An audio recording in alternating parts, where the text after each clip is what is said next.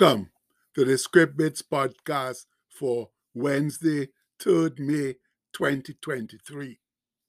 Our bit today comes from Galatians 5, verse 23. It says, "If we live in the Spirit, let us also walk in the Spirit." Oh, what a glorious, wet, damp, drizzly, arthritis-inducing Wednesday morning, my people. Yes, friends, the last few days have been a combination of drizzle and weak sunshine, and the dampness that sneaks into the bones, causing the arthritis malady to raise its ugly head. But thank the Lord, the weather doesn't affect my aching bones. I don't know why, but it's never really made my supposed arthritic condition any worse. My pains come around when they feel like, regardless of the weather. And I've learned over the years to just grin and bear them, taking the odd medication when the pain gets a bit much. What I don't like about my joint pains is that they're annoyingly intermittent, suddenly showing up out of the blue with no warning and no obvious aggravation on my part. They'll stick around for a bit, then disappear just as suddenly as they came for another period of time. It's a good thing, though, that Jesus warned us that in this world we'd have trials and tribulations, but we ought to be of good cheer, for he's overcome. Yes, he's conquered this evil world. Glory be, my brethren. And we do have to learn to handle some of our pain and not run to the medication bottle as soon as the pain shows up. My logic is that if we use the medications too often, then they will cease to work properly after a while.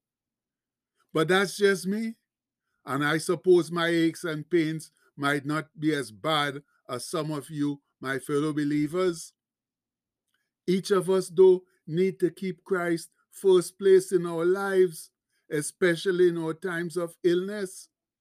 For remember, he is the great physician, and prayer is our greatest privilege. So please, let's try and use it more than we use the medications now. And we can begin right now with this prayer I found among some papers while doing some spring cleaning in one of the many cubicles on my desk. I found all sorts of stuff written ages ago, some that I couldn't even read properly because of the terrible handwriting. And that was just a small portion of what's hiding there. I'm sure there are many gems amongst the crowd, but only time and my persistence in cleaning the desk will tell. Anyway, enough talk. Let's pray this prayer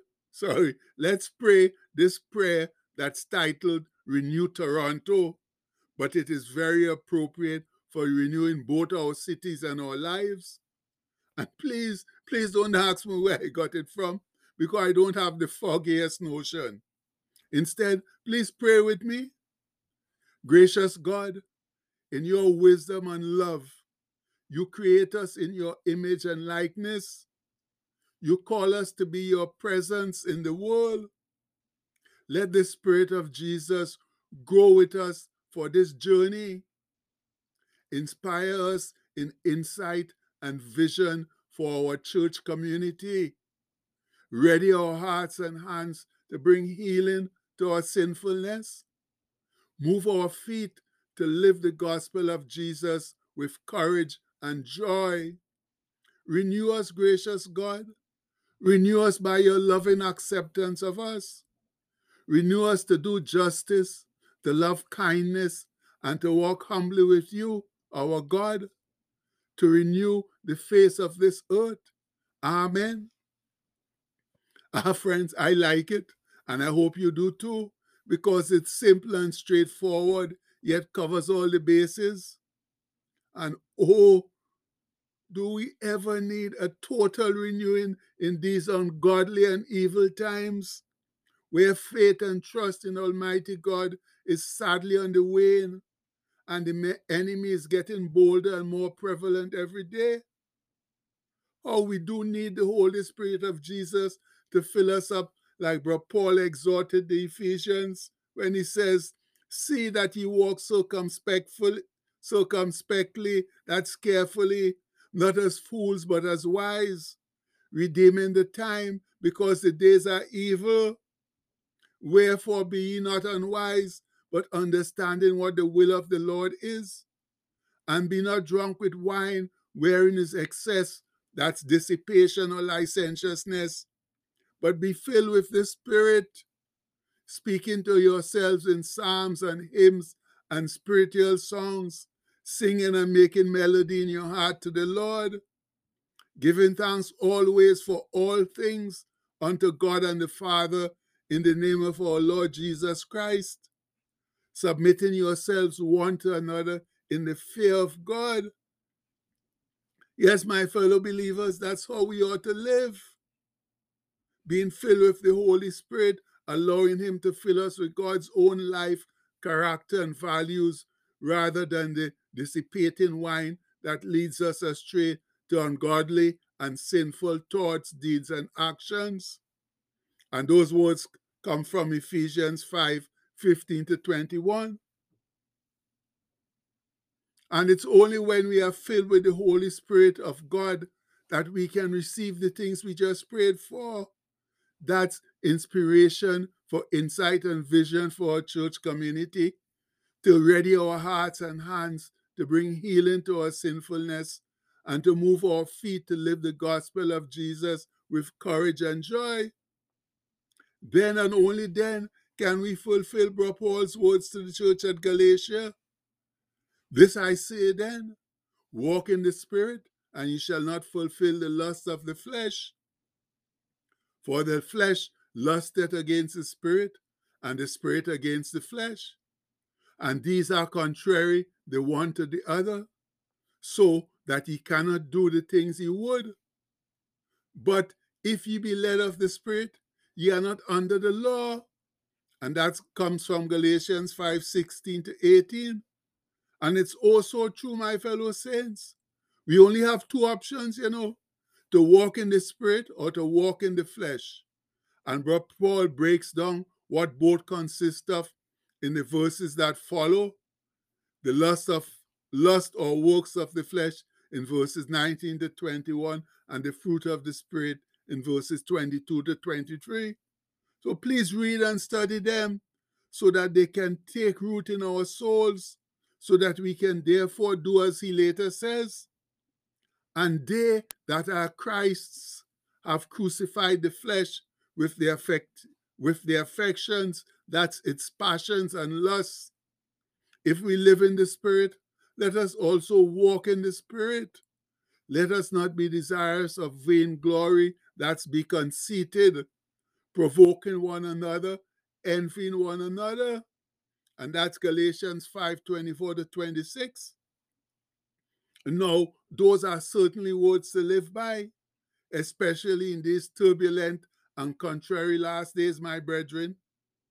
And for those of us who are sincerely trying to live that way, let's go home declaring, yes, we spell declaring right again today. Let's go home declaring our Wednesday wail, letting the whole world know of our fabulous position in Christ Jesus, yes, as one strong and sincere voice. Wednesday, Wednesday, Wednesday.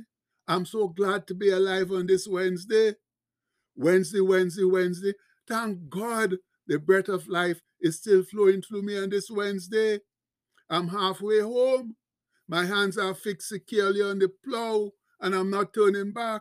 No, I'm not looking back at the past, not focusing on what has gone before, but my eyes are fixed straight ahead. Yes, friends, they are fixed straight ahead to a glorious future with Jesus.